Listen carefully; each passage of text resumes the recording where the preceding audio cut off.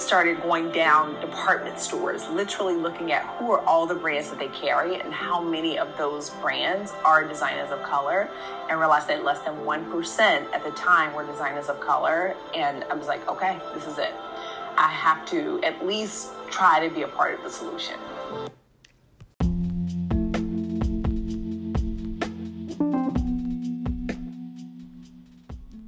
Hello, everyone. Welcome back to You Have to Wear Something. It's been almost a month. Wow. I am sorry. I guess I've been busy. And it's almost over. What a year, right? What a year. I just wanted to empty my mind on all the thoughts piling up about the passing of Virgil Abloh. As a journalist by education, with still some love for fashion, I had reported on Virgil's ascendance quite a bit. As a girl from Chicago, I was technically Virgil's peer, and to be clear, a peer group is both a social group and a primary group of people who have similar interests, age, background, or social status. So, not his bestie or acquaintance, simply someone of the same generation, raised during an evolution of hip-hop and everything that hip-hop touched, from music to movies, fashion to art and design. And this man encompassed it all. I want to give props where they're due to Kanye, who we all saw in passing at parties in Chicago, and also performances, who took a gang of Chicago people to the top with him. And the community of hip-hop creatives in Chicago was and remains super tight and small, whether it's seeing Common or going out to hear Twilight Tone or Timbuktu spin. And may you continue resting, Tim, another influential artist we lost to cancer. Give to the Timothy Francis Foundation if you can. But Chicago functions more like a town.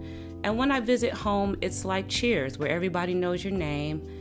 And while celebrity and fame can bring about an ego and sometimes arrogance of, I've made it now and cannot associate with so-and-so, Chicago really does not care about all that.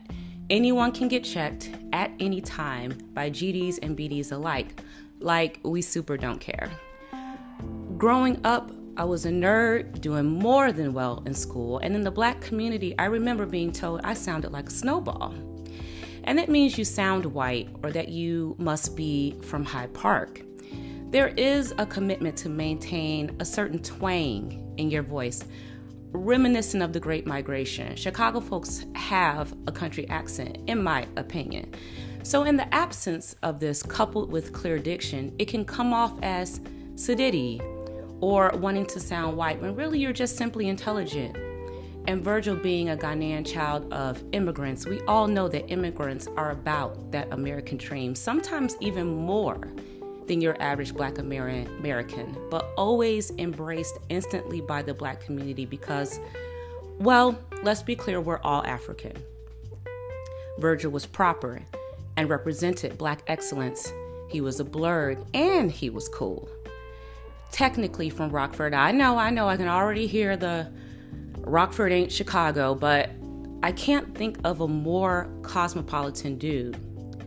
His timeline is a crescendo of creating, from designing Kanye tour merchandise to a Grammy nomination for the Watch the Throne cover art to Pyrex and ultimately the Off-White brand. And let's not forget that he was a DJ on a global scale, also known as Flat White. He went to IIT for a master's in architecture. My mom went there for computer science, and I spent summers in the Upward Bound program there. If the Chicago eggheads weren't at University of Chicago or Northwestern, they were probably studying engineering at IIT, nestled in Chicago's South Side by the Sox Park. I don't know what company owns the park now, but it's Sox Park forever for me, okay? So when you watch a guy in your peripheral go from small projects to bigger and better creation, it's affirming to the community of creative Black kids in Chicago that it's possible.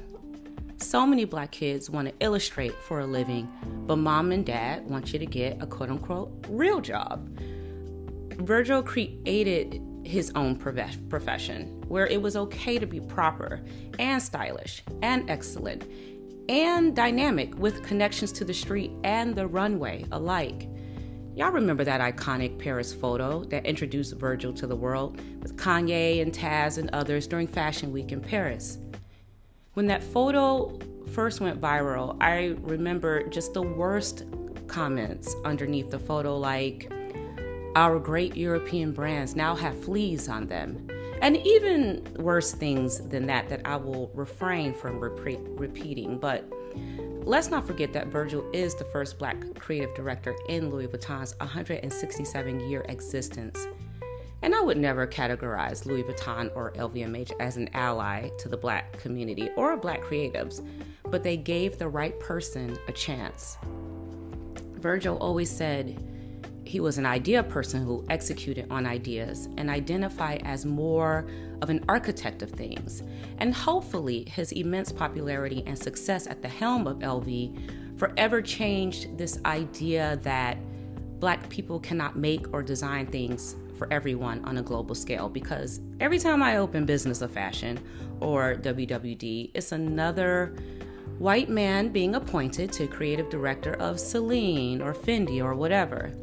It is so difficult to build a career as a Black person in fashion, speaking from firsthand experience, and I hope brands have learned from the incredible success of Virgil's appointment that while he is a unicorn, he should not be an anomaly. Hundreds of Black creatives are being overlooked for a creative director position right now because they are just not quite the right fit. So while we celebrate Black excellence and share our last text messages with Virgil for clout probably, let's follow his lead and example that more Black artists deserve a chance and the freedom to execute. Remember, they canceled Virgil's Michael Jackson collection due to controversy. So a true freedom to create is fleeting when someone else controls the purse strings. They can also control the narrative. But that never stopped or deterred Virgil, and I think with or without LVMH, we all know that he would have been a successful artist regardless. I heard sentiments comparing this collective grief we are feeling to the loss of Chadwick Boseman, another hero who practiced Black excellence in every way and kept his battle with cancer to himself. Why do we feel so sad for someone many of us did not know personally? Call it hero worship, and it's something that we all should be cognizant of. But here's the thing. With all the obstacles Black people endure just to live a normal life, to provide food, clothing, shelter, the damn basics is challenging in this country. And those same obstacles often deter us from living our true desires out loud. And that factor is particularly emotional for Black creatives who juggle jobs to try to stay on purpose. So when we see a Black artist achieve, Chadwick, Virgil, and others, and do it their way, it is more than inspiring. It's leadership to show us what's possible. Whatever idea you have today, execute them and applaud yourself if need be. Don't wait. We thank you, Virgil. My last thought, the main thing that people reflect on when it comes to Virgil is not his brands, style, or influence. It was how incredibly generous and kind he was, and that will be the true legacy. Much love to Chicago in this moment, and condolences to his actual friends and family. Take care of each other, and until next time, peace.